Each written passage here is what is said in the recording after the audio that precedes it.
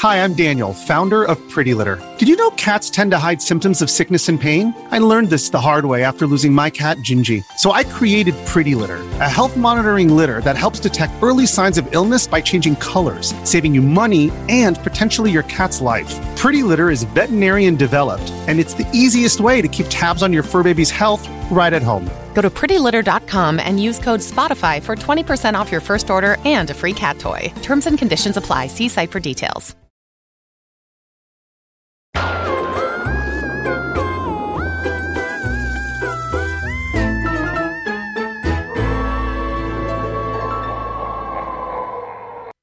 Yo, what's up? Welcome to Kind of Funny Games Daily for Monday, October 23rd, 2023. I'm one of your hosts, Blessing Adeoye Jr. Joining me is LaCroix Poppy on a Monday, Tim Geddes. You see that new jib move, Bless? Oh, I wasn't even paying attention. I don't think you did. That shit was hot. Shout out to Kev. We've been playing with the new lens on the jib that now can actually like zoom in and refocus and stuff. And it's a sweet move, everybody. Oh, So yeah. you should check it out on the VOD if you missed it live. Dang, I'm gonna have to rewind that. Let's go. Tim, I'm with you on a rare Monday. Oh, yeah. Which means I get to talk to you about my weekend. Which is great, Yeah, right? That's which is always one of the exciting. most fun things about a Monday at KFGD. How was your weekend? I did three things that I think you're gonna be excited about. Number one, I watched Polite Society.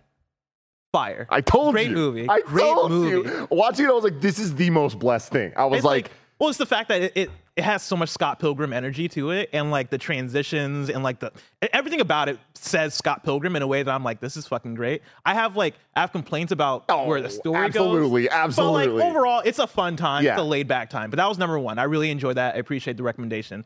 Number two, I played a buttload of Super Mario Wonder. Yes, you did. That game is awesome. Yeah, it so is did I. incredible. I am on World 6. I am like on my way to finishing it. I got all the special world stuff to do, but I am having a fantastic time.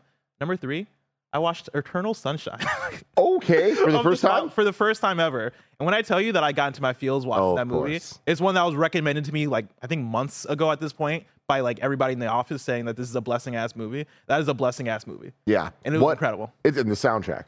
Oh my god. The score, dude. The score It's is unrivaled. crazy. Yeah, so damn good. I'm excited that you're playing through Mario, that everyone's playing through Mario. I'm now like going through doing the cleanup of trying to 100% it and get all the extra stuff. And it's fun now going and turning on the multiplayer stuff. And have you done that? No. So you can set up multiplayer that as you're playing through levels, you're getting like live ghosts essentially of people that are playing those same levels live at that time. So it's just kind of fun to see where everyone's going. And like some of the levels that like I was like the search party levels where you're like trying to find like the 5 golden coins or whatever. There was one that I just couldn't figure out where it was. Like I tried for probably an hour and I just couldn't get it. I'm like, where could it possibly be? And I was just like watching someone and I saw where they went. I'm like, oh my God.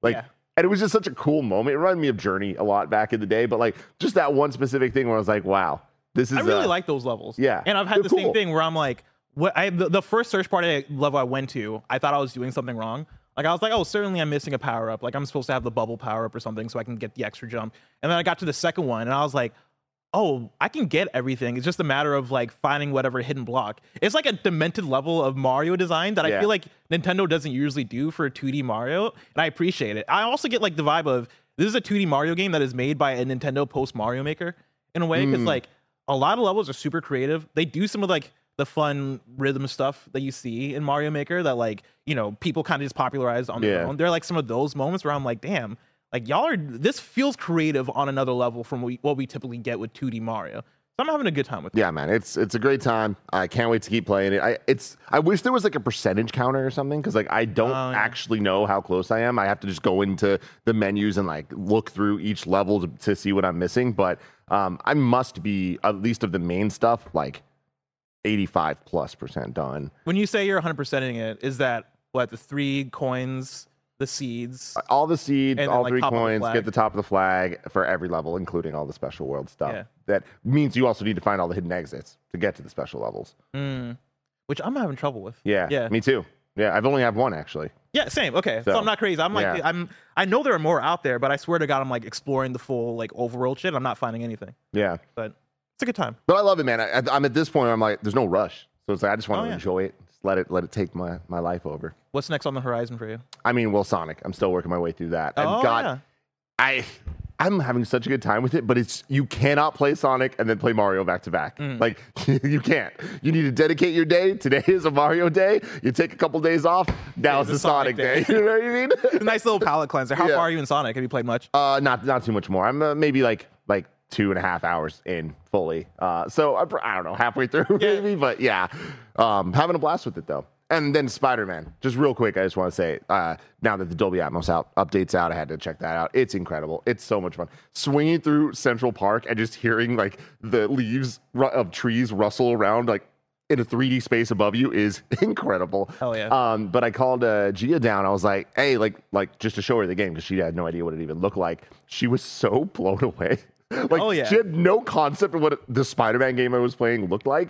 And she was just like, what the, like, how are you're playing that? I'm like, yeah, I'm like, playing this is what video games And then are. she lived in New York for like 5 years for college. So she was like, wait, like, how accurate is it? I'm like, it's not, but it's like, it's surprisingly accurate in some ways and then just totally not in others. I'm like, it's kind of like the Disneyland version of New York, but like, there's a lot of real shit there. And she's like, oh, try going to, and then she would like name specific like cross streets. And she named like 6 of them, and like 2 of them were there. Oh, that's awesome. And she was like, this is like, go to my apartment. yeah, like, pretty much. Yeah. It was like super cool. She's like, it would be that building. It looks different, but like, it was just, she had so much fun with that. I had so much fun with that. Like, that's just such a cool thing. And like, man, Insomniac. Woo! Hell yeah. They got the stuff. What a weekend for us. What a weekend. And also, what a news day, because today's stories include Xbox throwing a partner showcase, Metal Gear Solid Collection reviews, and more, because this is Kinda Funny Games Daily. Each and every weekday at 10 a.m. live right here on youtube.com/kindafunnygames and twitch.tv/kindafunnygames. We run you through the nerdy news you need to know about. If you're watching live, you can correct us when we get stuff wrong by going to kindafunny.com/you're wrong. If you don't want to watch live, you can watch later on youtube.com/kindafunnygames, or you can listen later on podcast services around the globe by searching for Kinda Funny Games Daily. Remember, you can use Epic Creator Code Kinda Funny on all Epic Store and Epic in-game purchases like Rocket League and Fortnite to help support the channel.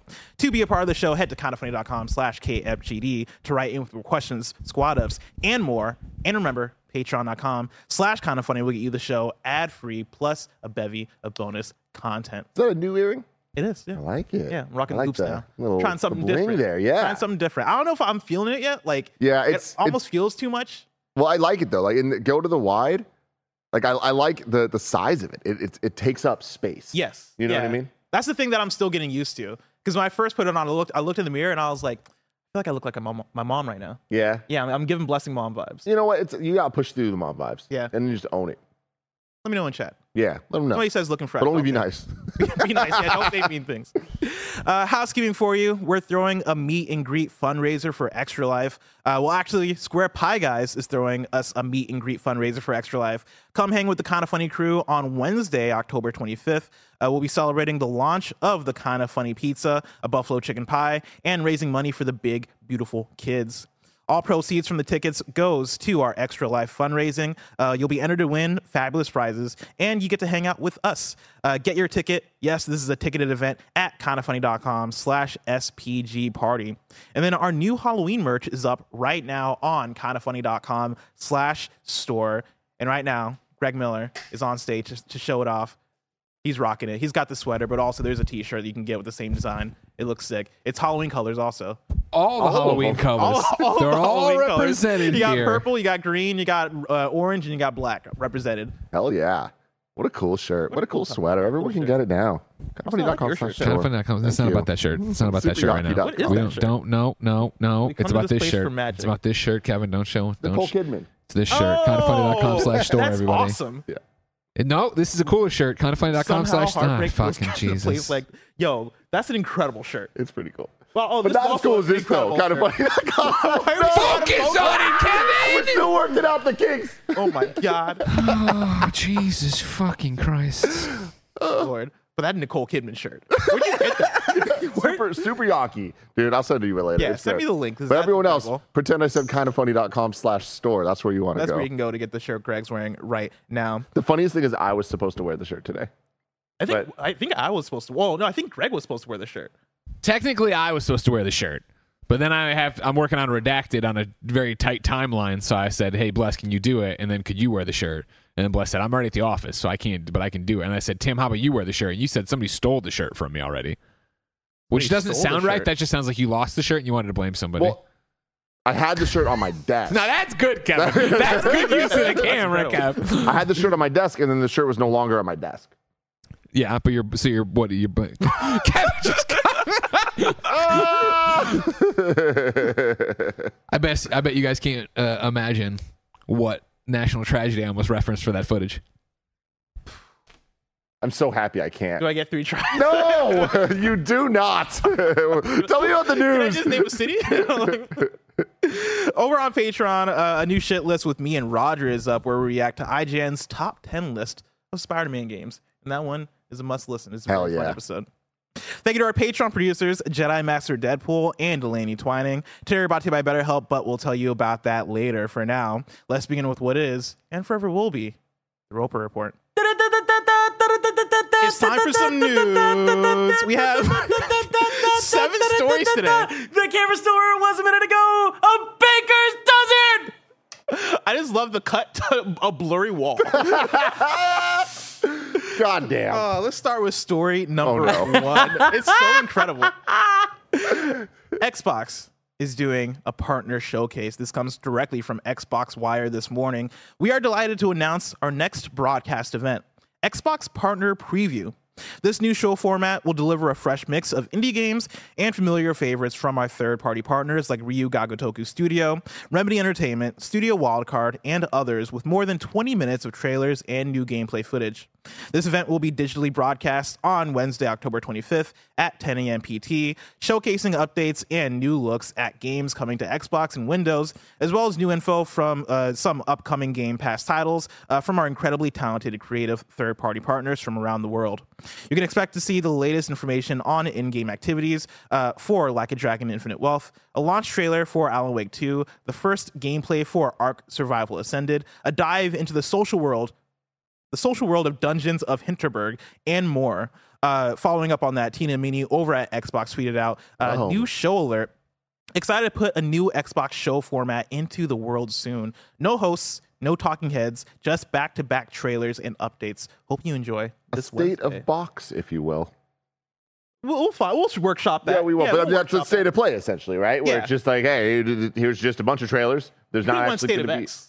Yeah, I but guess I X wanted is to say also box. You know what I mean? No, it's fair. It's fair. State of the box. I love this. I'm interested in what this could look like. I am a big fan of showcases, obviously. Big fan of new formats for them. I do feel like it does hit that tipping point of there being too much, but I also think that Xbox has had a really big problem of having too much without definition. And this to me seems like what I want to see more of. Like the inside Xbox stuff, it's really cool, but that almost feels more like a really niche podcast series as opposed to like, hey, this is a showcase that it feels almost like the PlayStation Blogcast.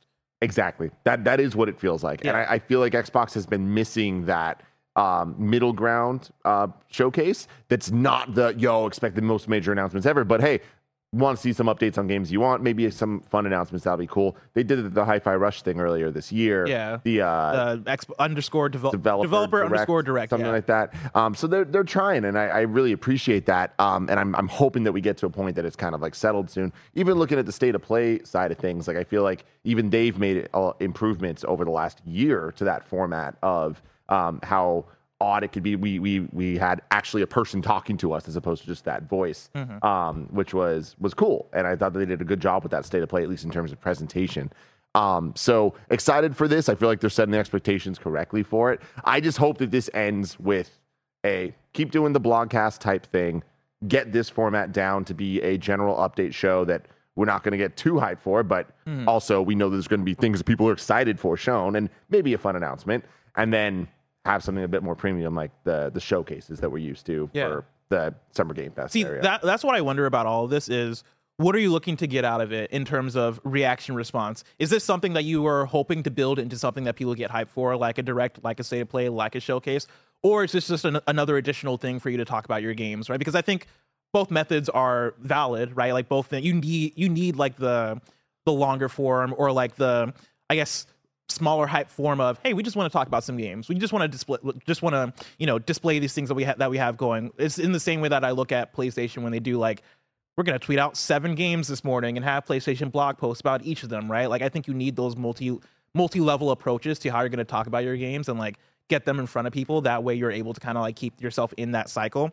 It being a partner showcase, though, I mean, that's similar verbiage that Nintendo uses, right? Yeah. For its Nintendo Direct partner presentations or whatever. And like those ones are, it's that interesting thing where Nintendo, because they put the Direct title to it, like the Nintendo Direct partner showcases or whatever, like there's a level of hype attached to it that not that it doesn't always warrant. I think now when you see the partner showcase with Nintendo, it is it's a Direct, but it's one of these Directs. Yeah. There's a weird reality to this all, though, that like it's a double-edged sword, because you want the showcases to matter enough that it's worth people will show up. watching, Yeah. but you don't want the expectations to be too high that you can't deliver.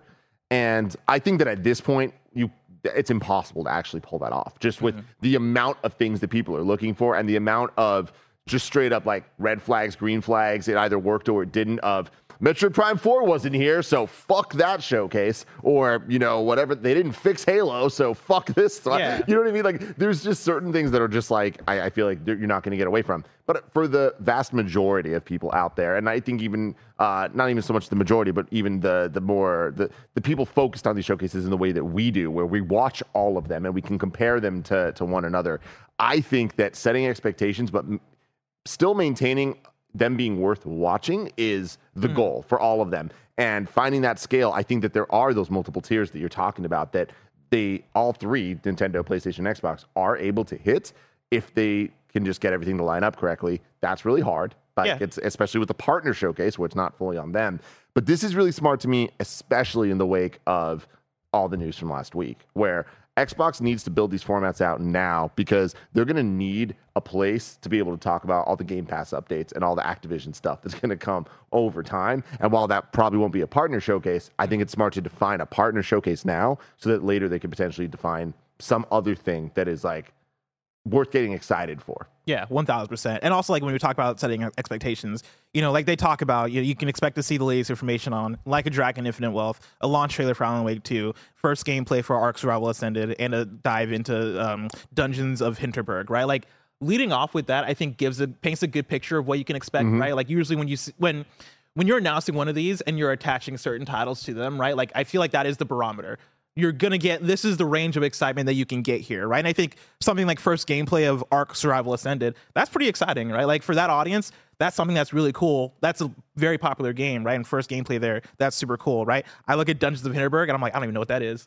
But also, like, I'm sure that's going to hit for whoever's going to hit for, right? Like, Alan Wake 2, a launch trailer isn't as exciting, right? Because it's like, okay, well, the game's out, people are about to be playing it. A look into Like a Dragon Infinite Wealth, again, like, there's an audience there that's for that. This very much feels like that mid-level, hey, we just want to have a conversation with the audience about what you can expect. And I think that is exciting. Another thing that I'm also curious about, though, is do we still get inside Xboxes?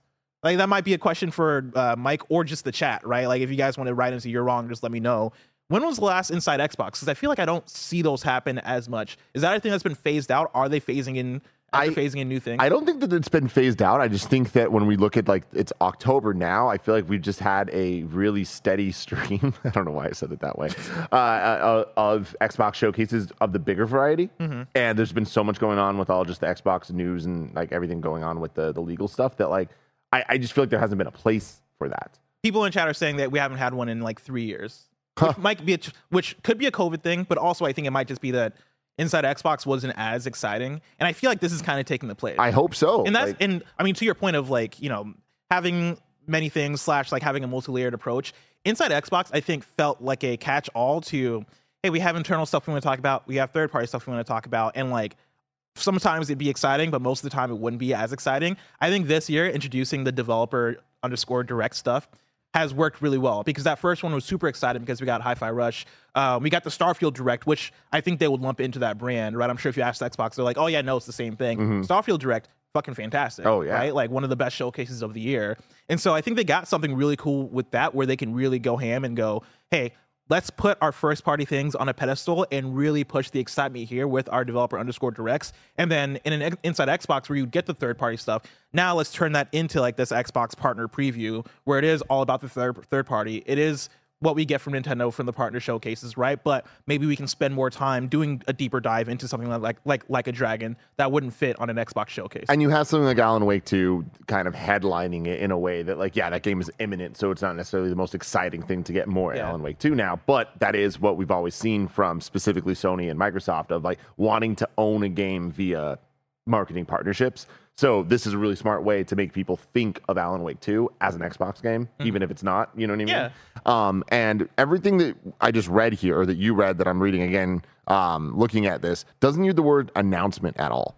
You know? So I wonder if we'll see anything. I don't necessarily expect it, but they do talk about Game Pass, right? And they say that some info on upcoming Game Pass titles from our incredibly talented creative third-party partners. I think it's really cool if they, like, we've talked for years on Games Daily about Out Today, and we go through a list of games that are, some of them sound real, some of them sound fake, and then we go through, oh, here's the Game Pass titles, or the Games with Gold titles this month, that PlayStation Premium, Extra Deluxe, whatever the fuck games you get this month. I feel like with what Game Pass has become, they are able to make that more exciting, and especially with the amount of partnerships they have. And I mean, dude, the proof's in the pudding when it comes to Xbox. Like, when it comes to their partners, when it comes to the Japanese side of studios, how much investment Xbox has made in making sure that so many of those games are coming to Game Pass, like the Personas and all of that. Like, it's the slow kind of market domination that they're building to via partners, in addition to their first party lineup that, you know, at this point is now just ridiculous in terms of number of teams working on games. But when you add on top of that all these partners that they have that are putting games on Game Pass, that alone I think could be exciting news. Oh yeah, for dude, I mean, these showcases. When we look at Xbox's 2024, we have an expectation of like what games we're going to see, right? But like the calendar isn't totally laid out, and I don't know if this is a year long. Maybe I don't know if they have much going on for, like, let's say the first quarter of the year, maybe the first couple of quarters in terms of like big Xbox titles. Like, I don't know if they have like the month per month thing of like, you know, we got you a first party title every month. When I look at the 2024 calendar from Game Informer, right, like there's tons of opportunity to have like fun Game Pass stuff. Even in January, right, you look there and there's Alone in the Dark that's coming out. There's Prince of Persia. There's Like a Dragon: Infinite Wealth. There's Tekken 8. Like, at least one of those is going to appear on Game Pass, maybe, right? You imagine that there's a chance. Let me know if Like a Dragon has been announced, actually, because I wouldn't be surprised if maybe that's the one that could end up there, right? You go to February, and it is like Grand Blue Fantasy Relink, Persona 3 Reload, which sounds like something that's probably going to be on Game Pass, right? Yeah. Like, I feel like, yeah, like for what this partner preview thing can be, I think this could be the place where it is. Hey, let's talk about our big hitters for Game Pass. The Singer Bro says it is. Which one? Like a Dragon. Like a Dragon? Okay, so there you go. And then Persona 3 Reload. as well. So yeah, there you go, like man. month per month, like there's something there that's exciting. Both those are fucking big games to have on Game Pass. Yeah, it is. And Game Pass is the business. So I feel like them focusing on that and like presenting it as if it's a big deal that they have these things is a good idea for them, and I think even for the audience and for understanding the value of Game Pass. And for like when we look forward to it, right? Like right now they're talking about we're going to have a dive into Like a Dragon. I'm sure we're going to have another one of these, let's say December or January, that's going to be a dive into Persona 3 Reload, and like that's exciting. Like the idea of being able to tee up like, hey, we have a Game Pass title that's coming out in a few months and it's a big AAA thing, let's have like our own exclusive deep dive into it. I think there could be gold here. Yeah, I'm excited for it. We will be live reacting to this. Oh hell yeah, on Wednesday. Let's go. So Push.tv/KindofFunnyGames. Hell yeah. Story number 2, we got a Metal Gear Solid Master Collection Volume 1 review roundup for you. Right now on Metacritic, it is sitting at a 79. On OpenCritic, it is sitting at a 76. Richard Wakeling at GameSpot gave it an 8 out of 10 and says Konami has still put together a comprehensive bundle collecting 5 highly influential games and multiple variations from a period spanning 24 years. There are other ways to play these games, but I think we often undersell the appeal of convenience. Being able to easily access them on a modern console is a major selling point. For someone like me, who only ever owned the original games on their original consoles, Metal Gear Solid Master Collection Volume 1 is indispensable. It's disappointing that there aren't any option visual improvements or behind-the-scenes material, and the lack of a central hub makes the bundle feel scattershot. The bonus content that is here is simply a cherry on top, however, lending the entire package a sense of reverence for one of the most important series in video game history. James Billcliffe at VG247 gave it 3 out of 5 stars and says, the master books are bursting with interesting tidbits that helped me to contextualize each game and the storyline as a whole better than ever before. But there's relatively little within the games themselves to make this a real must-have if you still have access to previous collections and releases. And then Scott McCrae at the Daily Mirror gave it 5 out of 5 stars and says, if you expected spruced up versions of these titles, you'll leave disappointed. But if you're after a way to play one of the best video game series ever made on modern platforms wrapped in a nice package, you won't be disappointed. Ladies and gentlemen, I want to welcome to the stage, once again, the one and only Greg Miller. Hello, everyone. It's me, Greg Miller. Greg, you've gotten to play Metal Gear Solid Master Collection Volume 1. Right. We're in the middle of a million other reviews, so what I've been doing is I have them all downloaded, but I've actually been playing Metal Gear Solid 1, where I've just been popping in and kicking the tires and feeling what it's about and doing the whole thing. Everything these reviews are saying is correct, right? Like, it's not some, wow, they really went above and beyond to make this some kind of crazy collection, but they also didn't fuck it up, which I think at that point is like, okay, cool. And I do appreciate Volume 1. The belief that Volume 2 would have everything in one place where we could finally play Metal Gear Solid 4 again is exciting. For me, it's, Metal Gear Solid, ladies and gentlemen, has a nice trophy list. Let me say that right now. Woo! All right, so that's exciting. Of a platinum, I feel, is more obtainable than sometimes they are, as you saw with Metal Gear Solid 5. Has Metal Gear Solid 1 had a platinum before, and if so, have you gotten it? I've never gotten it, and I don't think so, chat. This is where you'd correct me, right? Because we just had the PS1 Classic version, which didn't have trophies before, unless I'm forgetting something. But I'm was also... it like a mobile or a handheld version? No, because it was PS1 Classics would be on Vita as well. Yeah. No, this is the first time. Everybody's got my back on that one. Good, just making sure I wasn't speaking out of turn. There's the one of like get the code name Big Boss or Fox, I believe, and I haven't actually looked in, so that could be difficult. But it's also like you'd be coming back and doing it again with stealth camouflage and unlimited ammo. I'm sure it'd be fine. But more than anything, they didn't fuck it up, and I am enjoying playing it. And like, what a trip to be in my basement. You know what I mean?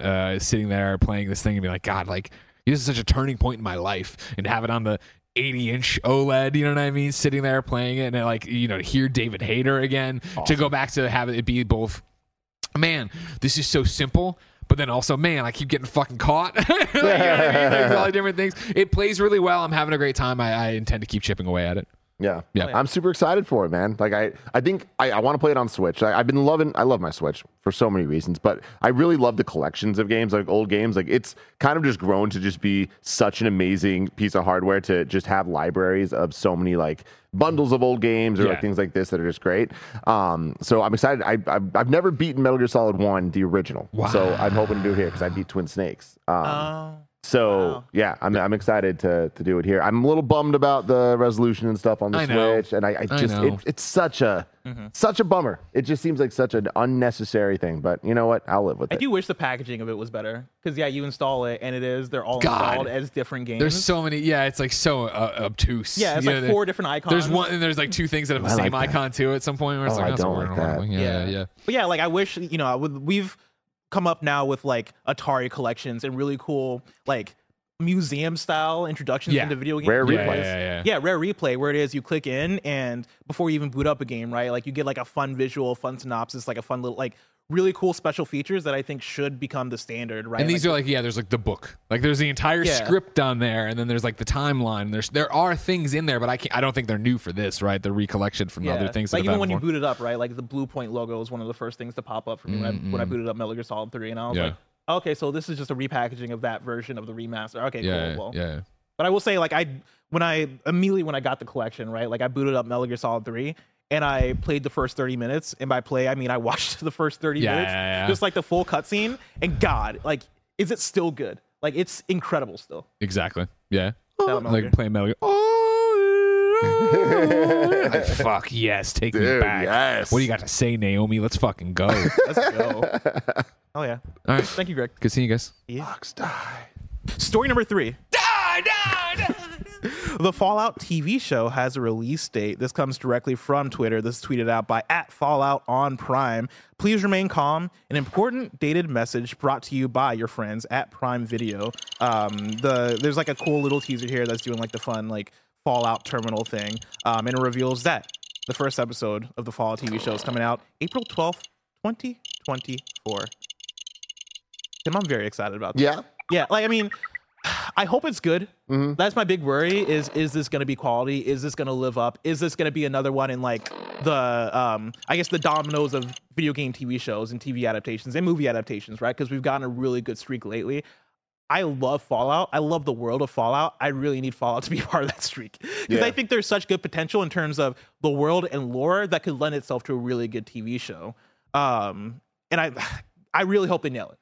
I think the potential is there. And I feel like this is one you look at all the elements that are working on this and like Amazon money behind it and like them positioning this as like a premiere show. Mm-hmm. I feel like there's a higher likelihood than not that it's good, but that's just based on the last year, I would say, of these type of projects. Mm-hmm. Definitely not a guarantee. And we'll just have to see when it comes out. But yeah, April, not too far away. I'm sure. Yeah. I imagine maybe Game Awards or something. We get a trailer. That's I hope we see soon. Like, what does the actual world look like? Like, this is what the second thing we've gotten in terms of like promotional stuff. There was a promotional image of just like a welcome to the world type thing, right? And like the big complaint with that was that they very obviously used AI generative stuff to make that promotional image, and so like.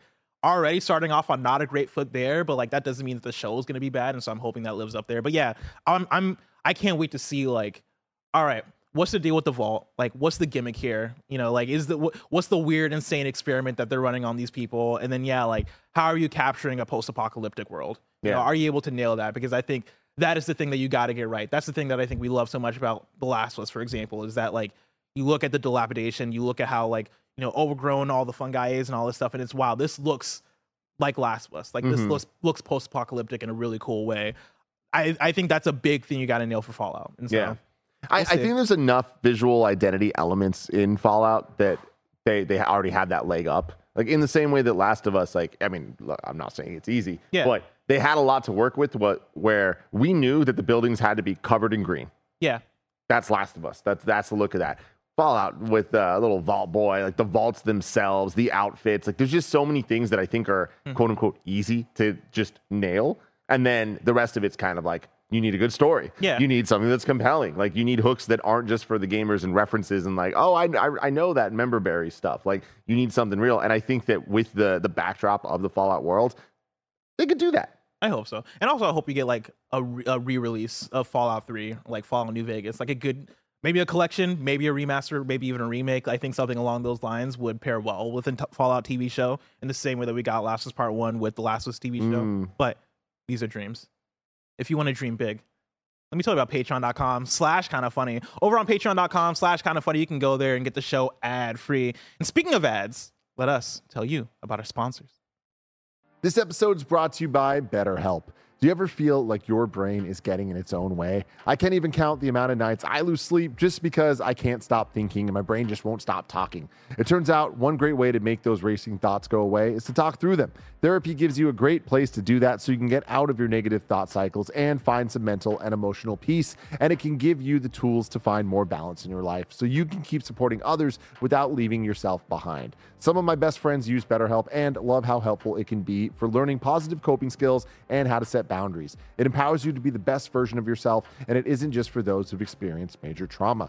If you're thinking of starting therapy, give BetterHelp a try. It's entirely online, designed to be convenient, flexible, and suited to your schedule. Just fill out a brief questionnaire to get matched with a licensed therapist and switch therapist anytime for no additional charge. You can make your brain your friend with BetterHelp. Visit BetterHelp.com/kindafunny today to get 10% off your first month. That's BetterHelp, HELP.com/kindafunny. BetterHelp.com/kindafunny.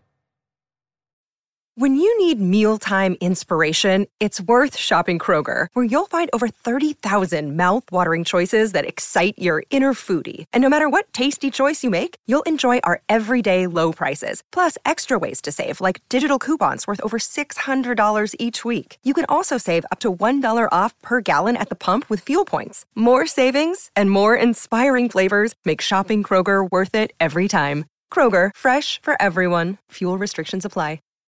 If you're an athlete, you know the greatest motivator of all is the fear of letting your teammates down. After all, a team is only as good as its weakest link. So you owe it to those wearing the same jersey as you to be your best every time you step on the field. That's why there's no vape in team. When you vape, you can expose your lungs to toxic chemicals that can damage your lungs. If you're a step behind, the team's a step behind. Brought to you by The Real Cost and the FDA. And we're back with story number 4. Spider-Man 2 sales are in. That was an incredible angle. The gym needs a lot of refinement. Listen, I'm here and I'm sitting here trying my best to like build it as we also cut this. So I apologize for earlier when I left it on Bless for way too long because I was looking at the wrong camera. We're trying out here. Yeah, there's a lot going on. Experimenting. I just love also just looking up and seeing the gym like just slowly moving. And I'm like, doing weird shit. Yeah, I'm like, what's going on? What's going on? What are you looking at over there? Story number 4, Spider-Man 2 sales are in. This comes directly from PlayStation on Twitter, where they tweeted out this morning, great news, Spidey fans. Marvel's hashtag Spider-Man 2 PS5 has sold more than 2.5 million copies in the first 24 hours. Thanks for making this a high-flying launch. With that, they have a promotional image attached to it that, shows that it's rocking. A lot of it's going to load for more than 2.5 million players. And then they have next to it is the fastest-selling PlayStation Studios game in PlayStation history. That is absolutely wild, but expected. We've been talking about this for years. PlayStation has just been crushing it with their big first-party titles. And every time they put out one of the big ones, we expect it to break records. And we've been looking at Spider-Man 2 being like, oh, it's going to destroy. It's Spider-Man. And obviously, now that we know the game is as good as we all hoped it would be, yes, it's going to crush sales, and it's doing that. Congratulations to all of them. This is awesome. My one beef with this is it being the first 24 hours and not like the first 3 days. Yeah. You can't compare beat for beat. Like I take their word for it that it's the fastest selling, right? But like it's the fastest selling within 1 day. I was trying to find a tweet that I sent myself, and then when I went back, it was gone. I was like, what's happening here? There was an update. So Steven Totillo tweeted, it's impressive Spider-Man 2 sold 2.5 million copies in 1 day. Sony's fastest selling? Could be, but the standard changes. Previous fastest selling PlayStation exclusives, Spider-Man 1, 3.3 million in 3 days. Last of Us Part 2, 4 million in 3 days. God of War Ragnarok, 5.1 million in 5 days. So we're kind of using a bunch of things just to like get the headline out there. Because the argument we've had before, right, is like, is Spider-Man 2 going to be the fastest selling, quote unquote, fastest selling PlayStation game being a PS5 exclusive? Because when you look at God of War Ragnarok, right, and you look at the others, you're talking about PS4 fan base in there, which is going to boost the numbers up. You're so right. Will Spider-Man 2 get it there with only being a PS5 exclusive? Yeah. And like, I guess arguably, like, that's the thing is the fastest selling is such a weird word. Because in the first day, sure, yeah, like I would imagine that carries over into like day 2, 3, and 4. Yeah, I mean, you got to imagine. I mean, that's the thing is like I don't look at this as like Sony trying to be fucking weird. No, I look at this as like what's the most impressive sounding thing for the headlines, and like because like look, the reality is it's not like they're trying to hide something here. Like, and if they are, it's because of what you're saying here with like PS5 install base versus the other things. But like, are you telling me that in like a month we're not going to be talking about Spider-Man sales being astronomically high? Right? Like I think regardless, like no matter the stat, right? Like Spider-Man 2 is going to sell phenomenally well. But I think it's more so the thing of how can we make this the fastest selling PlayStation game? Right? Yeah. All right, cool. Hey, instead of doing first 5 days, let's shorten up to first day because we can make that claim. Which cool. Which good for y'all. They can claim that and it's real. Yeah. So, and this is only a stat that really applies to PlayStation because nobody else really uses fastest selling. Yeah. So, because at the end of the day, it's about sales. And I think that this game's going to sell incredibly well. Do you think, because we talked about this a few days ago, right, on KFGD, of like 12 months from now, is Spider-Man 2 going to be the highest selling game of 2023? Because I had some blowback on that, of people on Twitter being like, oh, but it's an exclusive, like it's only on one platform, yada, yada, yada. And like, I don't really buy that because like right now, I'm pretty sure the second best selling game of the year is Zelda, which of course, I mean, that's the thing. Yeah. Oh man, there's a lot to break down here. What was the by what date did you say? By a year? Yeah, like let's say by the end of 2024, what will be the best selling game of 2023? Yeah, see, God, that's complicated. Because here's my problem: Mario Wonder. Mario Wonder selling very well, not selling the most ever right now. 2D Mario games have legs. 2D Mario Wonder, I think, at the end of the day, will sell more than Spider-Man 2. I don't know if it'll do that in the next year, though. See, I'm almost flipped.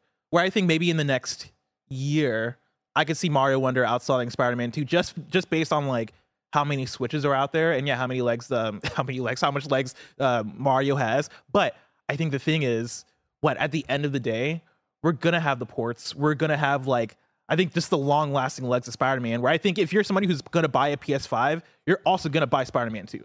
Like, I think those things just go hand in hand in a way where the Switch now has so many options. Like, not everybody that has a Switch needs to go out and get Mario Wonder. But, Bless, how many copies do you think New Super Mario Bros. U Deluxe sold on the Switch? Speculation station, everybody. If I had to guess, for Mario One or for New Super Mario Bros. U Deluxe, the port of the Wii U game that nobody fucking likes, I'm gonna say 13 million. As of June 30th, my birthday this year, 16.17 million copies. Mario Wonder's gonna crush. Yeah, Mario Wonder's gonna outsell that. But like, here's the thing, right? By how much? I don't know. Because let's say Mario Wonder gets to 19 million. I think Mario Wonder could get to 30 million. You think Mario Wonder can get to 30 million? In a year? No. But at the end of the day? I think so. See, I would... cap it is a weird word because you can't really cap it because Mario Wonder is going to sell forever based on how Nintendo works. I would say 20 million. But then, like, if I was to compare that to Spider-Man 2, at the end of the day, how much is that going to sell? I mean... I would almost say that they're comparable. So I don't know. I think Mario at the end of the day is going to beat Spider-Man 2 by like a large enough margin that it's very clear. Okay. Looking at this, you don't know. This is hard. Like, this is a little outdated numbers, but as of 2022, the Spider-Man games, so all of them, Miles Morales, Spider-Man, remasters, all of that, total 33 million. Okay. Okay, yeah, I think it's going to be Mario. Yeah, but I do think Spider-Man's going to, and again, that's with PS4 install base, not PS5 install base. I mean, here's the wrench I'm going to throw into it is Hogwarts Legacy. Because Hogwarts Legacy, I believe, is the highest selling game of the year currently. And that's one that I could see continuing on. That would make sense. Just based on the Call of Duties, like who knows? Like, there's so many like X factors here. Yeah, like I'm finding it from Game Rant, right? Despite competition from many other excellent games that were released during 2023, Hogwarts Legacy is still 2023's most successful launch. The title sold over 15 million copies. And this was written on September 4th. Yeah. That game came out in like February. Yeah. 15 million. Yeah. Insane. We'll see, though. We'll see.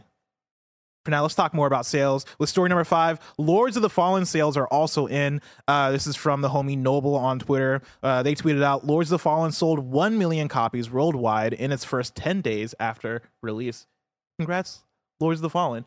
It's also like, it's so funny, like, talking about the games that we're talking about, right? Which are like Mario, Spider-Man, Hogwarts, the biggest IP ever. Yeah. And then you look at like a regular video game and how much that sells. Lords of the Fallen, but 1 million. 1 million like, is very good. Congrats to them, man. Like, again, this year has been awesome for video games in terms of quality and in terms of people playing games and people opening themselves up to new genres and like maybe you're not new genres, but like genres that aren't necessarily the highest selling things ever. Yeah. This is a major win for this. Obviously, I could bring Baldur's Gate into it of like, which I don't think we even know like full Baldur's Gate 3 sales.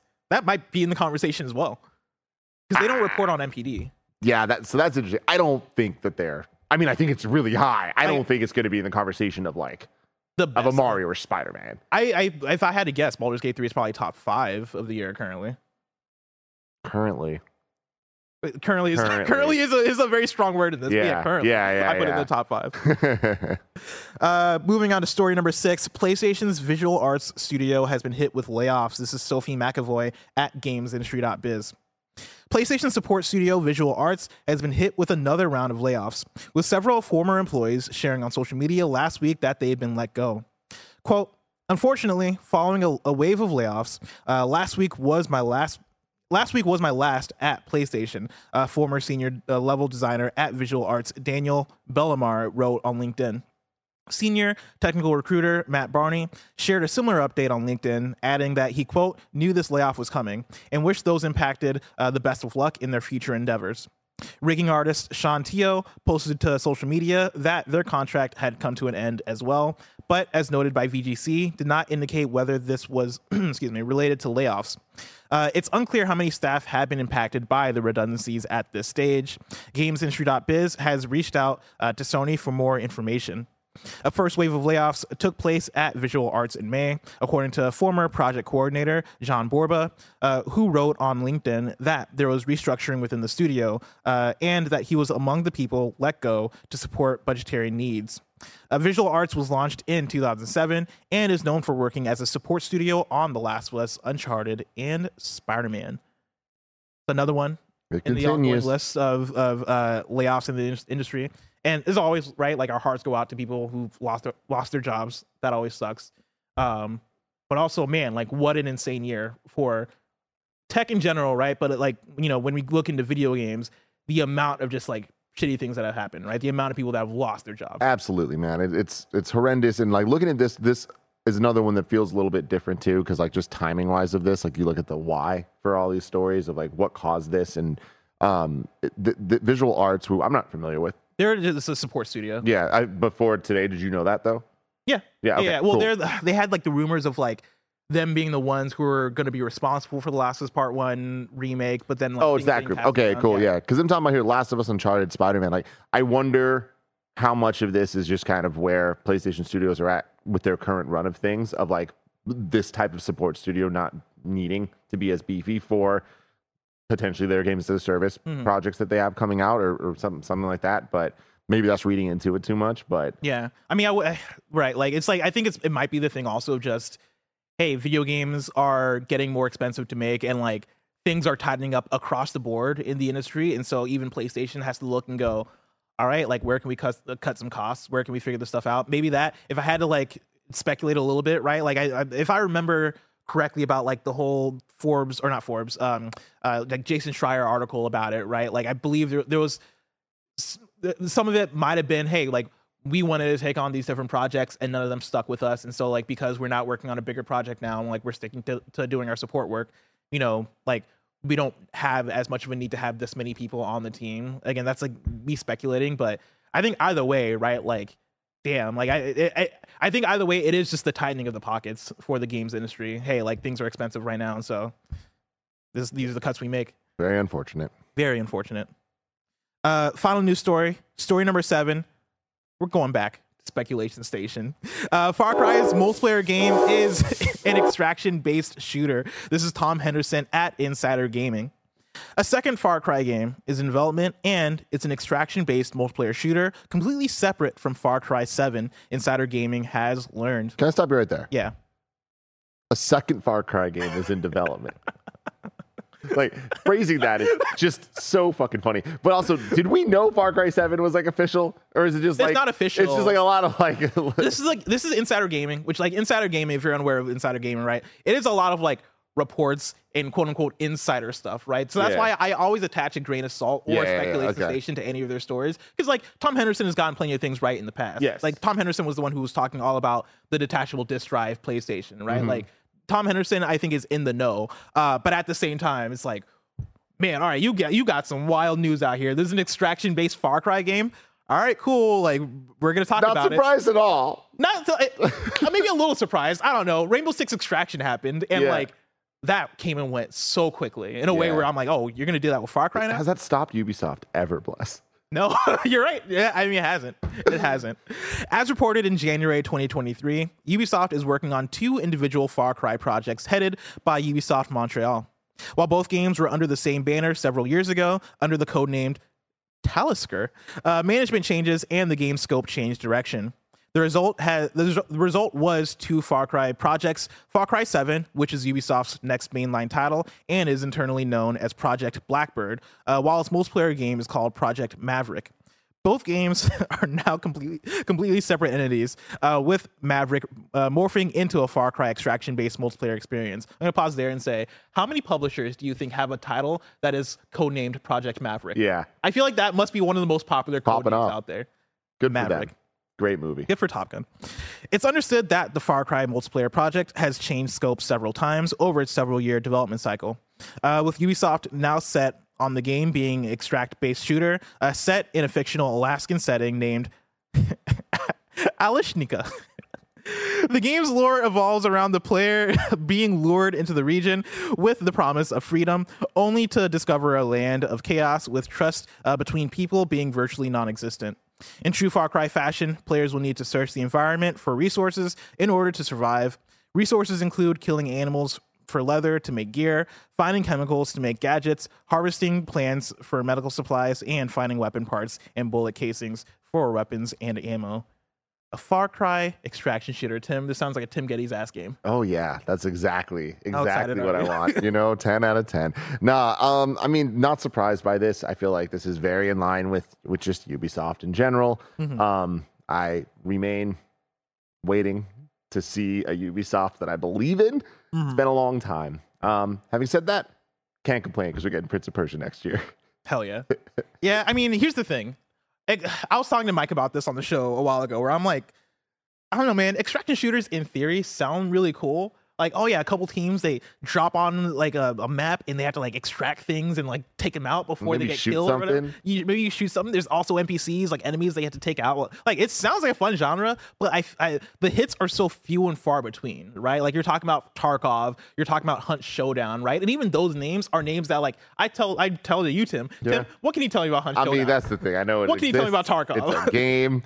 Yeah, like I know Mike was playing. What was that game that Mike and the streaming crew was playing that then got announced that it was getting shut down a few months ago, right? Like, I feel like that is the story with a lot of these. I would say that a Far Cry based extraction shooter based on hunting and gathering and all that stuff, that sounds like a good idea. That sounds like it could work. But I would also say the same exact thing about Rainbow Six Extraction, which again came and went. And so I look at this and I'm like, hey, I wish you the best. I hope this works. I hope this is fun, because if this is something that is fun, I'll play this, because I don't know, that sounds fun, but it's just that these don't work that often. I think it's important to point out the Psycho Frontier, that Assassin's Creed Mirage like worked. Yeah. And I feel we were all pretty hesitant about it overall. Like, obviously like Barrett was excited for it, but we were all kind of like, all right, they're going back to basics, but it kind of just felt like they had no choice but to do that. Like, they just needed to put more games out. And so it's like, hey, here's this thing, but it reviewed well. People really liked it, selling well. So I'm hopeful that Ubisoft have proved that they can get things right. Oh, for sure. Yeah. So I'm hoping to see more of those things. And hey, they're trying something different. It's more Far Cry. Best thing is when you say they're trying something different, they're trying something that's the same. Like, here's the thing. They're going, hey, let's try something different. Let's take an IP that we made a million entries in and take a genre that we've tried before and merge them together. Certainly, like, we're going to freshen up a franchise that needs a bit freshening up with a genre that, again, we tried with Rainbow Six and didn't pan out. I'm sure that's going to save Far Cry. A second Far Cry game is in development. What's happening? Why are we doing this? I also think it might be going back to the conversation that we've had about, we've had this about Embracer, where Embracer's like, we are going to exploit Lord of the Rings, right? Yes. But that's all. It's a bad word to describe how I think a lot of publishers think about their IP, which is, what IP do we have? What are the biggest and most profitable IP? How do we use these IP? "Quote unquote," exploit these IP. How do we like maximize the potential of these IP? Right, I think would be the more appropriate way to say it. We've seen Nintendo do it. Nintendo makes 1 million Mario games. Guess what? They know how to make 1 million Mario games because they figured that shit out. Right? They figured out the different genres of it. They figured out how to make a Mario Kart and Mario sports games and Mario 2D and 3D platformers. PlayStation's trying to figure that out too. Right? We got a Horizon multiplayer game coming out at some point soon. Right? Like, PlayStation is in, I think PlayStation's probably going to get it right for a lot of that stuff. Maybe not with Last of Us Factions, but I digress. I think Ubisoft, they've talked about, hey, like, let's focus in on Assassin's Creed and like our franchises that we know that work, right? Let's take in a Star Wars. Let's take in an Avatar. Let's take in these big, big budget / very profitable IP that we know are going to make wins for us. I think Far Cry, Ubisoft looks at as one of those IPs. And so I think that's how you end up getting here is you go, what is something else we can do with Far Cry? And you just start like throwing shit at a wall and seeing what sticks. What if it was all blue people? What if we made Far Cry with those all blue people and they wore regular t-shirts from fucking TJ We're about Maxx? to find out in December. We're about to find out. But yeah, like I hope that they find a happy medium. I hope that they find something that works. I probably wouldn't ask for a Far Cry extraction shooter, but I get why you want to do more things with Far Cry, because Far Cry works. Far Cry sells. People like it generally. It doesn't blow their minds, but they like it generally. It's like Watch Dogs. And so I'm hoping for the best. Yeah. Absolutely. Real quick, you mentioned in Mario, Nintendo knows how to make Mario. I saw a tweet this morning that I don't remember who said it. I don't know how valid it is. There's a lot of I'm just repeating shit here. But I want to believe in it. The tweet said that 5 people made Super Mario Brothers 1. I saw the same tweet, and I was like, is that true? Yeah. So it might not be true, everybody. 5 people made Super Mario Brothers 1 in 1985. Here we are, many, many years later, and 4 out of 5 of those people worked on Mario Wonder. If that's true, that's insane. It's so cool. That's really cool, though. Like, then that was the same conversation people were having about Zelda Tears of the Kingdom, where you're like, how is this game so good? How does this work this well? Like, technically, how are you able to do this? And a lot of people were like, hey, this is what happens when you keep people around. And like, just knowledge feeds down from, hey, we've been doing this for 40 years. Wild. Absolutely wild. But yeah, if that's true, that's insane and really cool. And so, Casino Bella and Chess is 4 out of 5 dentists agree, which I don't know why that got me. Tim, very excited to see what this Far Cry game looks like. We're going to get in there. We're going to shoot some things. We're going to extract them. Maybe we extract. I don't know. But extracting things is just so far away. Yeah, it is. If I wanted to know what's coming out to Mom Grab Shops today, where would I look? The official list of upcoming software across each and every platform is listed by the Kind of Funny Games Daily Show host each and every weekday. Yeah. What do you think happened to the one guy that left? That's a great question. Honestly, I've been thinking about that all day. Like, since I saw that tweet, that's all I've been thinking about, Wes. That man is Phil Spencer. Oh, my God. Out today, we got SpongeBob SquarePants The Cosmic Shake for PS5 and Xbox Series X, Bad Dreams for PS5, and then Dungeon Full Dive for PC. We got no new dates for you. How the fuck is SpongeBob SquarePants The Cosmic Shake still coming out? I swear to God, we've talked about this 15 times. This is definitely like the 3rd or 4th time where it's been on out today. No new dates. We got one deal of the day for you. Riders Republic for PS4 is $8.55 on Amazon. Cool. Riders Republic, good game, fun time. All right, I stand by it. Is it worth $4.55? $8.55, and yes, I would say yes for that price. Buy and play Riders Republic. Tim, we got some reader mail for you. Of course, people can write into kindoffunny.com/KFGD to get your questions read on the show. Jake Rocks 007 wrote in twice. Wow. Jake Rocks 007 mad about 2 different things. No. I'm going to have you choose which thing we talk about. So do you want to talk about bugs in Spider-Man 2? Okay. Or do you want to talk about the future of PlayStation and why Jake Rocks 007 is worried? Ooh. Let's go bugs. So, funny enough, Jake Rocks 007 is one of like quite a few people that actually wrote in about this. So this is a good one. He writes in and says, I want to start off by saying I'm enjoying Spider-Man 2. However, this might be the most bugs I've had in a game all year. I've had multiple crashes, bugged quests, NPC clipping, and had to load last checkpoints because it won't load the next section correct multiple times. My question is, seeing other people bring up these similar issues online, how did no review bring up the amount of bugs in this game? Well, technically, spiders aren't bugs.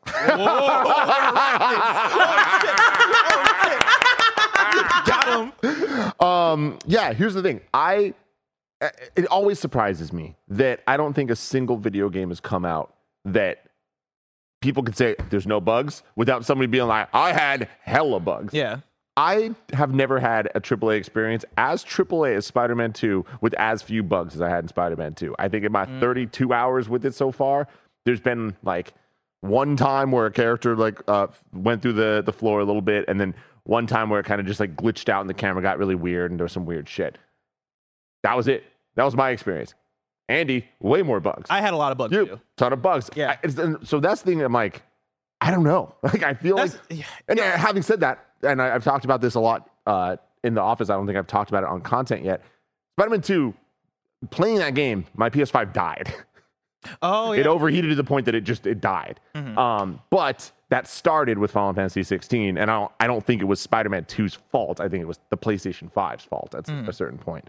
But yeah, I just think that video games are going to have bugs, and there's a lot of them. And you look back to how Jedi Survivor came out earlier this year, and it's like the amount of bugs in that game will forever taint the way people think and remember that game. Yeah. And that is so unfortunate because it's a great game, but people on top of the bugs because they put out a buggy ass product, right? Yeah. Whereas Spider-Man 2, I think right now it's caught in the thing of like overall, it's pretty like relatively bug free. Yeah. And then there are the people that are just like trying to make such a big deal out of certain bugs that are like just the console warriors of it all. Yeah. It's so nasty so fast.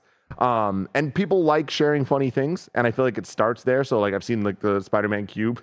Like a bunch of people are getting. I've seen so many of the cube. Like I think that's probably the most recurring one where like the first day of playing Spider-Man 2 to come to the office, and I think Roger might have talked about how like, oh yeah, it turned into a cube. And then Janet Garcia posted a video of her as a cube. And I've seen plenty of TikToks about being a cube, which is funny. And like I think that's the thing. I think it's a multi-layered conversation of one, mileage varies when it comes to performance in games, right? Like you didn't have any bugs, right? And I believe that. I had some bugs, right? Like I'm sure there's plenty of people that are playing Spider-Man 2 that aren't having any bugs. Like that has to be a very like these are like cases of people that have some and don't have some, and guess what? That happens. I'm sure maybe when IGN was playing, or maybe when like certain outlets were playing, maybe none of them had bugs, right? Maybe others did. That's just the reality of like playing a game like this. And I think it's the reality of how games are these days, where there are so many options. There's so many different things that can change people's experience. Yeah. Were you playing performance mode? Were you playing fidelity mode? Were you playing the VRR 120 hertz modes? Like all those things are optimized differently. So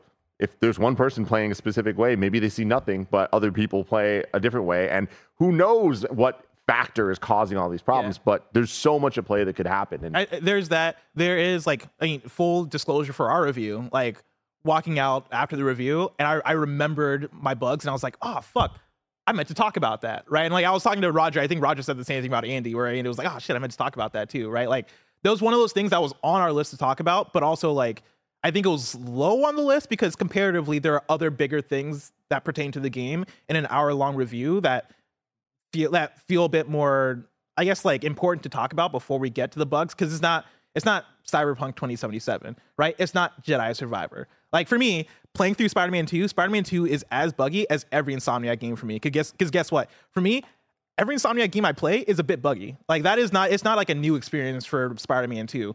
I know a lot of people don't have that same thing. And for that, like, it's like, I don't know what to tell you. It's so, like, I guess, like, the thing that I am having trouble rectifying is when a bit buggy becomes a problem. Yeah, that's because the other to me, thing. a bit buggy, it's like, it's a fucking video game. Like, I watch movies and they can glitch out sometime or have weird color issues or stuff. And it's like, you just kind of either fix it or deal with it. Or I feel like when a game is buggy to a point, it is getting in the way of the game. Then it's like, oh, it should be brought up in a review. If a game just has a couple bugs, it's like, I don't know. I haven't played a game that doesn't have bugs. Yeah. I think for me, it is, I think I had enough bugs in Spider-Man 2 where it's like, I should maybe talk about this a little bit, but also there was the thing of, there's a day 0 patch and a day 1 patch.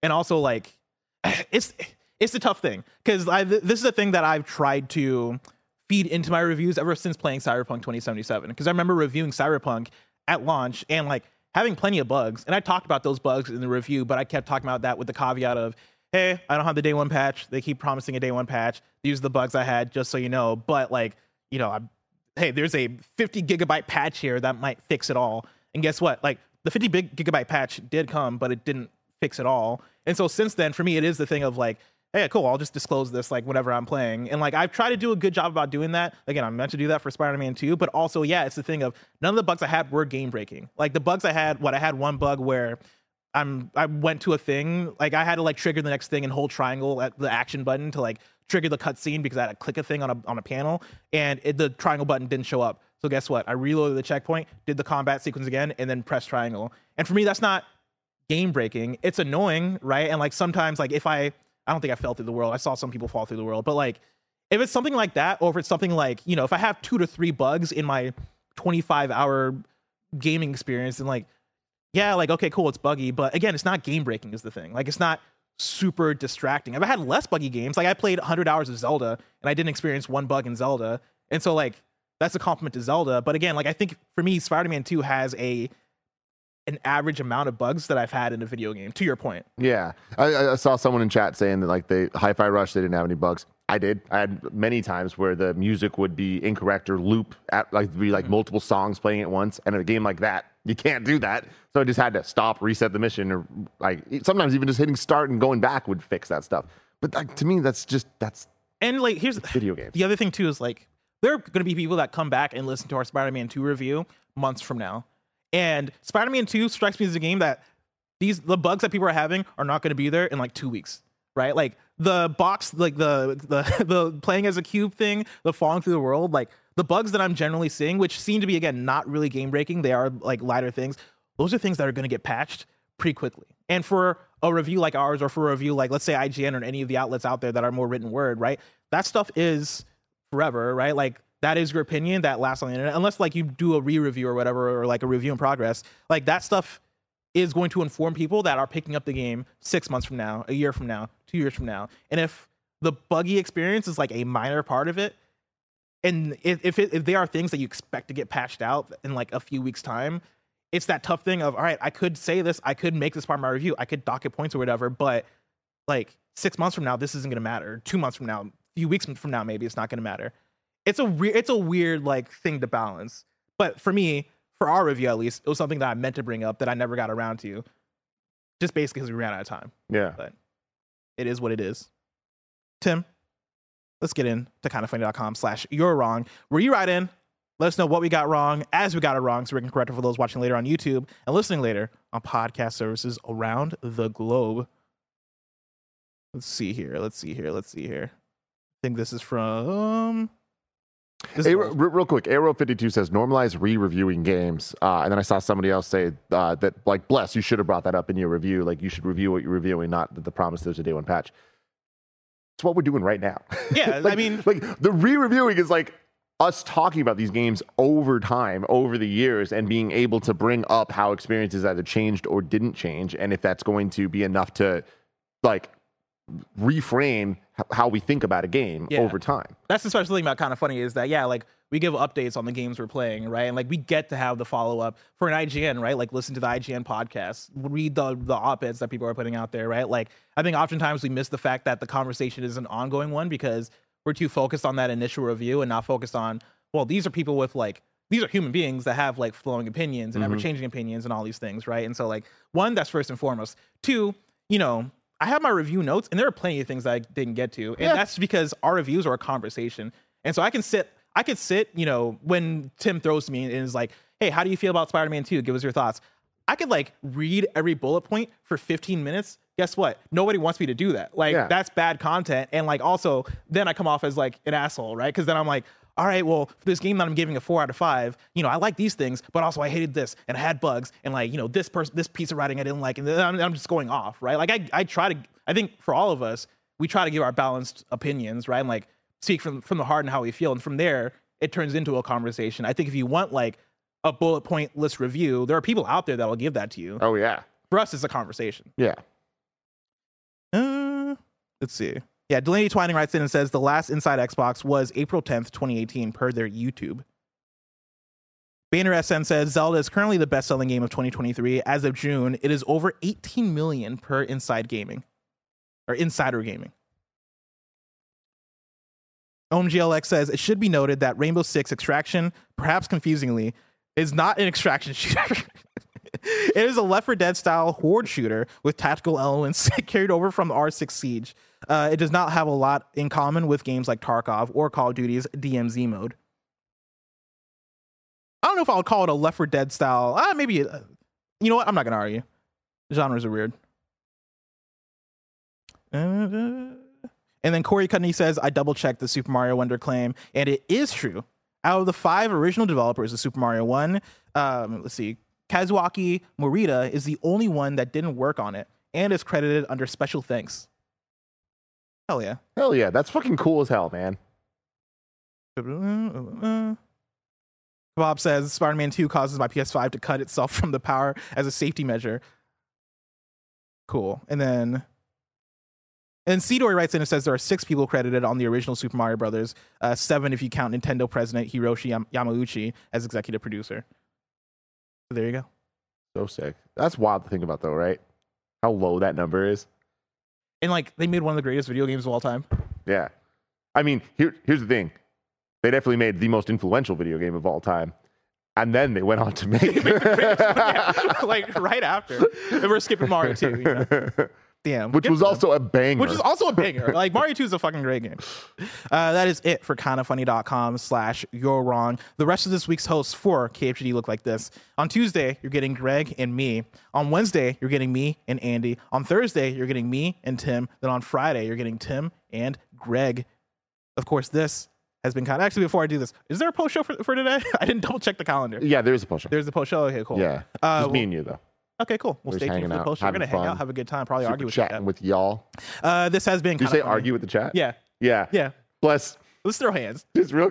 You know what? In the post show, I have something that I want to read. Okay, perfect. Let's do it. This has been Kinda Funny Games Daily, each and every weekday live right here on YouTube.com/KindaFunnyGames and Twitch.tv/KindaFunnyGames. We run you through the nerdy news you need to know about. Until next time, Game Daily.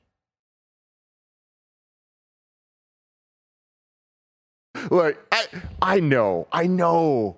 It's bad to even talk about some of the dumb fucking shit we read in chat sometimes. Oh, yeah. And it's just purposeless. Mm-hmm. But sometimes things are just so fucking stupid that I need to read you what somebody said. I'm not even going to call their name out here. Omitting crucial information is called censorship. Whoa. Holy shit. Well, like, here's the thing, right? Censorship. Okay, let's not get into it. We don't even need to. I just think it's so funny. And then the other thing, I chose not to talk about it. Oh my God, that's the fucking funniest thing. And then the other thing I want to say, I saw this like way earlier, just during the show, is one of the things that makes me laugh so hard. You know, I feel like the most easy dunk on somebody is when they're talking shit about you and they use the wrong "your." Yeah. Right. Oh yeah. And it's just it's just the best. You know it's especially great when they misspell it as YUOR. It's like, oh my God, go back to Kansas. Yeah, all of it is just fucking bad. The video game equivalent of it, or the internet equivalent of it, is people that use the word bias or biased wrong, saying that someone is biased.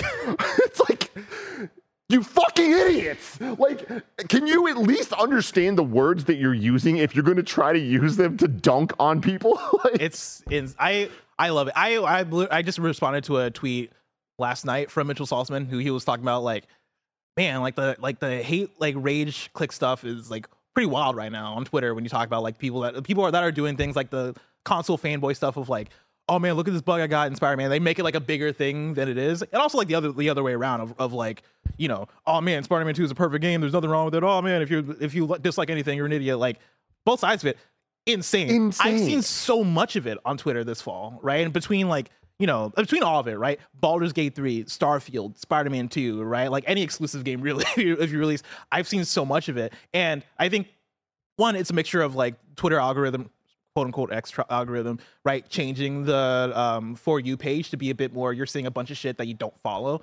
And so now I just see a bunch of like video game talk, which apparently is just rooted in console warrior talk, which is wild. I see so much of it. I'm like, wow, you guys exist on a level that I didn't even realize before this. Yeah. Right? Yeah. Like before this, because I don't read many comments. I don't read much of Reddit, right? Like I kind of stick to my own like Twitter, and then like you're now seeing the realities. You're leaving the vault right now. Yeah, that's the thing is like usually it's like, okay, I see this stuff from people I follow, and then guess what? I go outside and I touch grass and I talk to real people. Dude, but now I see so much of it on my timeline. I'm like, what in the world is wrong with y'all? Somebody like in the chat earlier during our story about the Xbox showcase. I don't know what we possibly could have said during that their response was their biased is showing. What did you see what that was mean? Wrong fucking use of that word. Second off, what the fuck did we say? Like, what did we say that was anything but... We said Halo sucked. But positive towards, like, Xbox doing this? And also positive towards Nintendo and PlayStation. Yeah, I feel like everything. It was kind of just a positive take on it. Anyway, enough about that negativity bullshit. I just think it is so funny. It's so funny how weird people can be. Yeah. Listen, I'm a fan of one thing and one thing only. All right? Nintendo. Fuck yeah, dude. I love fuck Nintendo. PlayStation. Fuck Xbox. Nintendo's great. Have you played Mario Wonder? Because that shit is fire. Oh, that was the other Lord. thing. I tweeted out on like Saturday. I was like, man, Nintendo's just different. And like half the replies, I'm like, what is going on with y'all? I just like they are different. Yeah. They're not fucking 4K. Yeah, it's like, oh, maybe they make kids games. I'm like, you're playing Spider-Man. Oh man, remember you guys can get your fun super chats in over on YouTube and we will answer those questions. But while we do that, Bless, what's on your mind? What is on my mind? House of Usher is really good. Yeah. It's a really, really good show. I just finished episode 6. I don't understand how Mike Flanagan keeps getting away with it. His shows are so... Midnight Mass was a masterpiece. House of Usher... Midnight Masterpiece. House of Usher is shaping up to be a masterpiece. I was going to make an Usher joke. It could have been mid, but it was a masterpiece. I stretched a little too far. Stretched it, but had to say it. No, I was going to say like he caught up and got a hit. I was going to make like some kind of Usher thing. Got it. Yeah, caught up and got a hit. Yeah, but like, then I remember you don't like Usher, and so I was like, oh, maybe I'll leave him out of that. But no, like he can really do no wrong. Rahul Kohli in his bag. Oh yeah. In this show, and I love that like he's almost playing like half himself in the show, where he's like, I'm a British dude that loves video games. But then the other half is like the House of Usherness of it that like, again, oh man, put him in more things. He's killing it. Oh, amen. Good for I can't wait. I still haven't started it. Very, very excited too, though. Did you like Midnight Mass, or did you like other Mike Flanagan? Midnight Mass was the only one that I watched, but okay. I also really need to go back and watch more. Haunting of Hill House, because I've started it twice. That's the best one. It's so good. I've started it twice and I didn't get through it because I was watching it with people and both those people abandoned me. Bro, you gotta just cut the weight, go and like go and watch it by myself, or come watch it at my house. But will you abandon me? No, because it's been a trend. No, here's the thing: like me and Paul don't watch shows that you're going to be really into on a first date. Everybody, let me tell you, you will not finish the show. You will never finish the show. That's so funny. Me, Paul, and Avery really want to rewatch it. I threw Avery in there. I'm not sure, but like we can get her to do it. I'll think about it. He sounds confident. I'm not seeing any super chats coming in, so I feel like y'all are fucking cowards. You know what I mean? Not being get those cowards. No, I get it though. I get it. That means we get to talk more about TV. You've been watching other TV?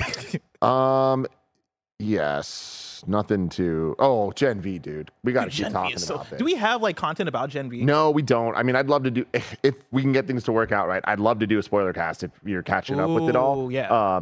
Just at the end of the season, because dude, are you caught up? I'm caught up. Yeah.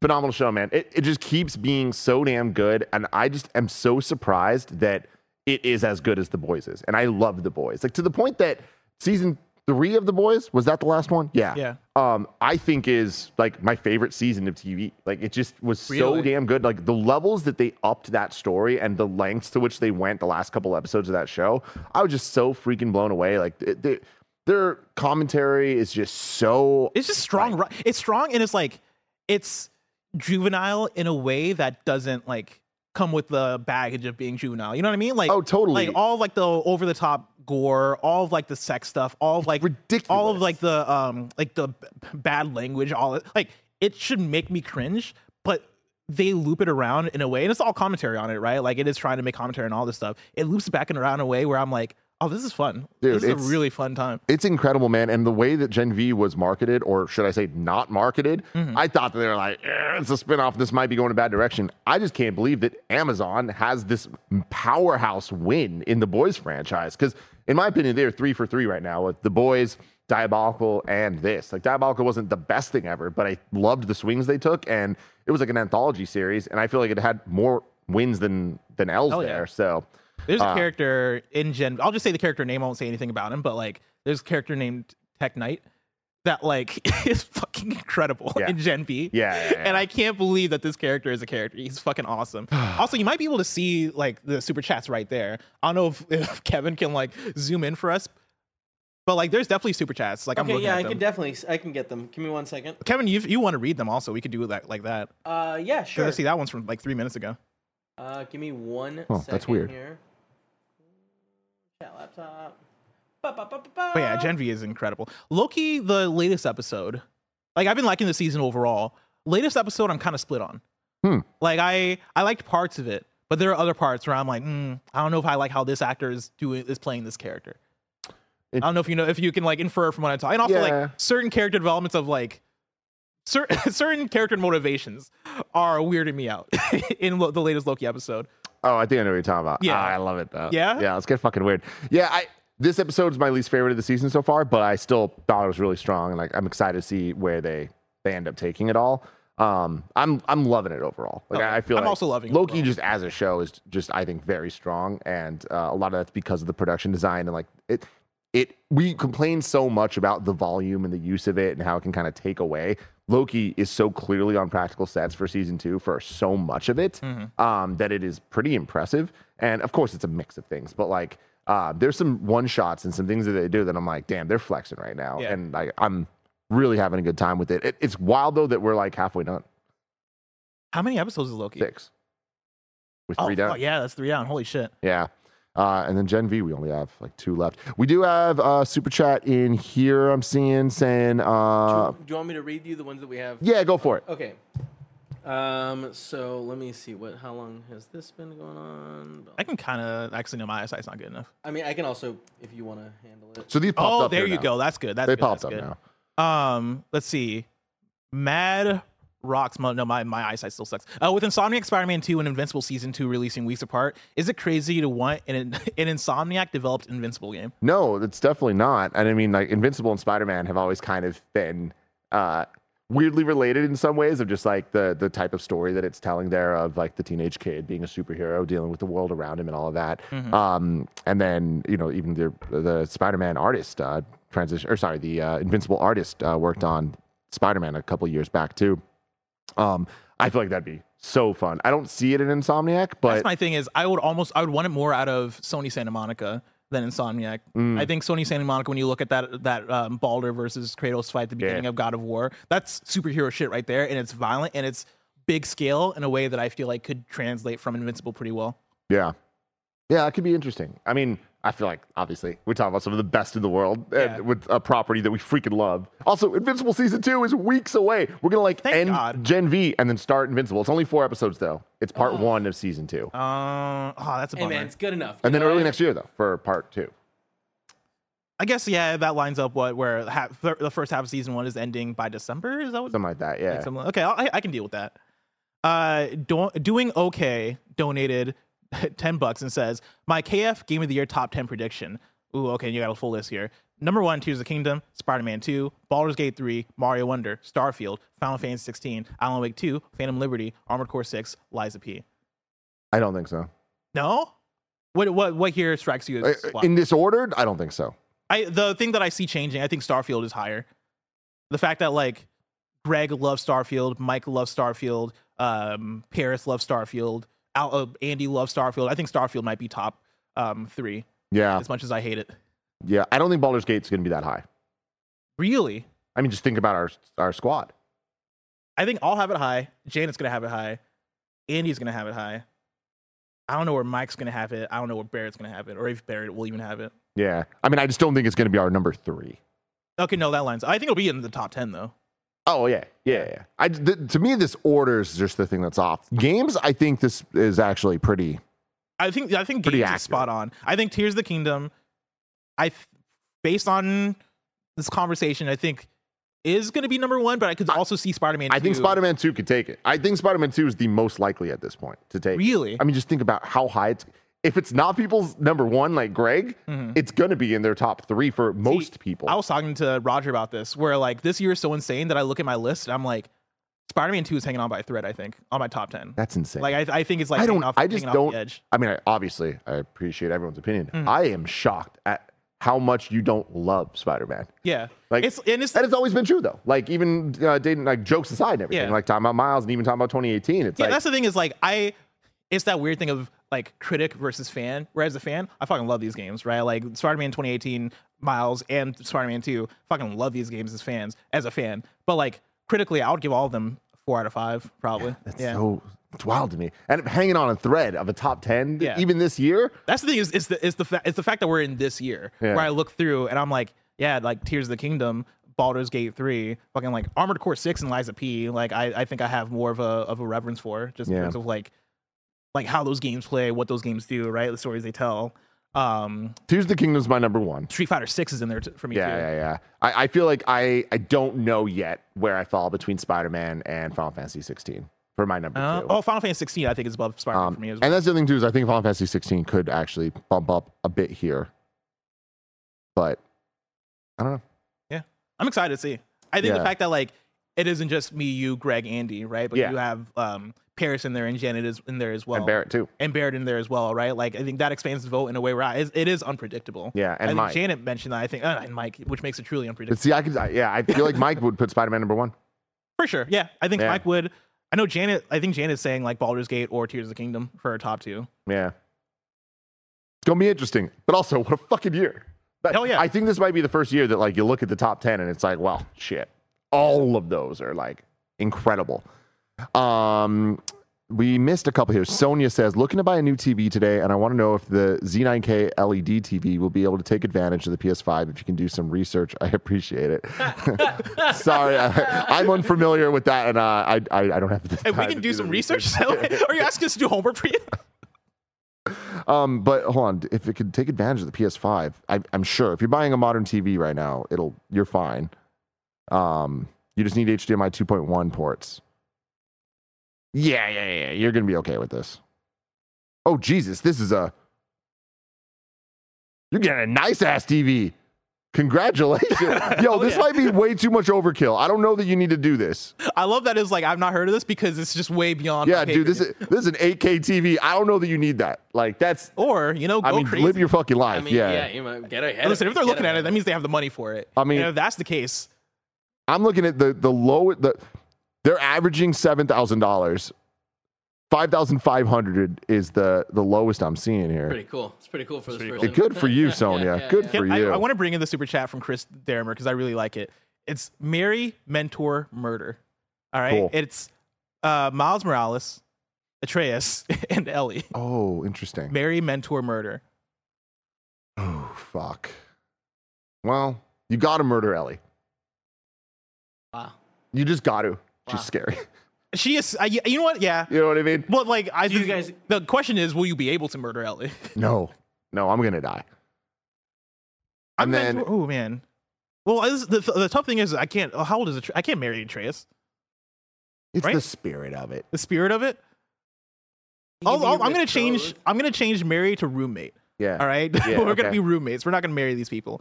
And if that's the case, fuck. I'm going to mentor Miles because I feel like me and Miles have the most in common out of all these characters. But I don't want to be roommates with Atreus, annoying ass kid. I guess be roommates with Ellie. Ellie doesn't seem like she'd be a bad roommate. She's away all the time on missions. Coming back all bloody. How old is Atreus in Ragnarok? He's like a teenager. But like he's like 15 or something, right? Okay. Like no idea. 16.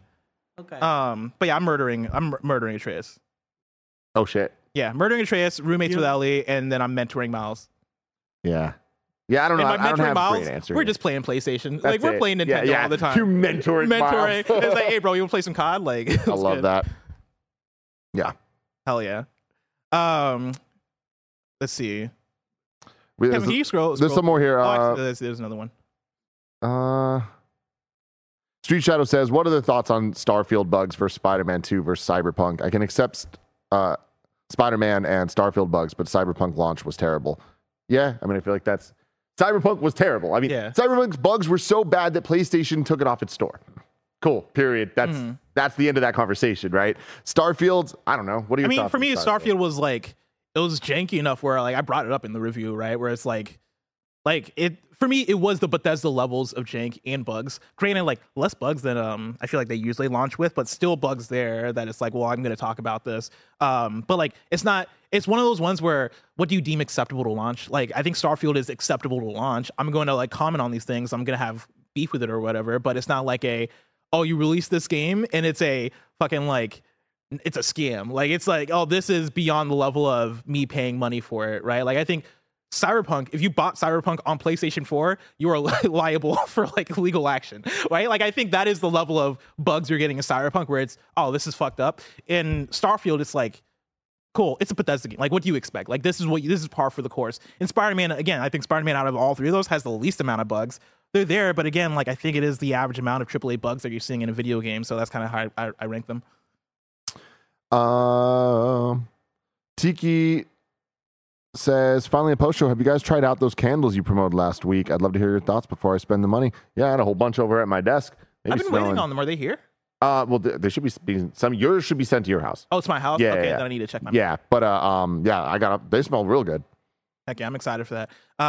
Viking in chat says, Blessing, you should try Under Night In-Birth 2 Sis Cell when it comes out. A ridiculous name for a quality fighting game that finally gets rollback. I played the previous Under Night In-Birth back in like 2020, and I enjoyed it. I think with a new one coming out, there's more of a chance that I might stick with this. But the thing is, I believe Under Night In-Birth 2, isn't that coming out around the same time as like a Tekken 8? Because if I'm choosing between the two, I'm choosing Tekken 8. I'm sorry. Viking sent blank super chats. Thank you for that. Shay Slay says, are you still playing Honkai? No. So, okay, Under Night In-Birth 2 comes out January 25th, rocks. which is around Tekken 8. Honkai, it's tough because I started it, immediately was like, oh, this feels and looks and like has like a lot of Genshin-isms to it, right? Like the difference being the combat and the setting. The combat's cool. The combat actually reminds me a bit of like a Persona 5 in terms of like its flow and stuff, which is really cool. But there's not really enough there in terms of like world building and story to get me in immediately. And then I got Mario Wonder, and that's taking up all my time right now. And I'm gonna beat Mario Wonder, and probably like Alan Wake is coming out soon, and so I'll probably start focusing in on Alan Wake. And so we'll see. I don't know if I'm ever gonna get back to Honkai, unfortunately. Nick writes in with the final super chat of the day saying, should people vote Baldur's Gate 3 Game of the Year if they never beat it? Game of the Year is a made-up concept. So It really depends on the outlet and what the qualifications are for the voting and how all of it works.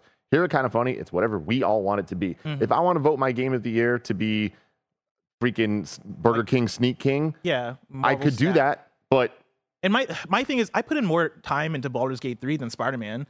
Right, like Baldur's Gate 3 I probably put in more time than like half the games on my Game of the Year list, and I've had a lot of fun with it, like a lot of fun with Baldur's Gate 3, and also it's like 100-hour game, like in a fall that is packed to the brim with games. If the requirement is, hey, in order to support something or in order to say like, hey, I think this is one of the best things out there, if the requirement is to beat it, guess what? Baldur's Gate 3 isn't making it in any conversation in outlets, because most people at most outlets probably haven't beat Baldur's Gate 3, because that's just a demanding amount of hours, especially when you have to like keep up with everything else. And so for me, Baldur's Gate 3 is going to be on my Game of the Year list, because I put in, at this point, probably like 30 hours into it.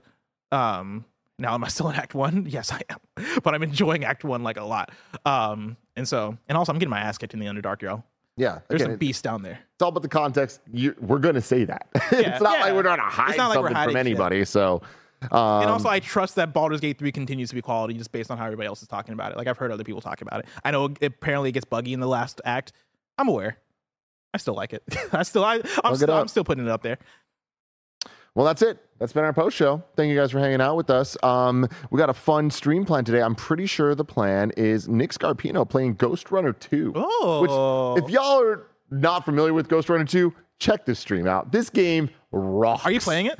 Yeah. Oh, yeah. It is so fun. I'm not entirely sure that's what's going on, but we will see when we get there. Well, you should check it out in case it is, and if not, I'm sure it's going to be fun. Reviews are out right now, so go check out the Ghost Runner 2 reviews. Yeah.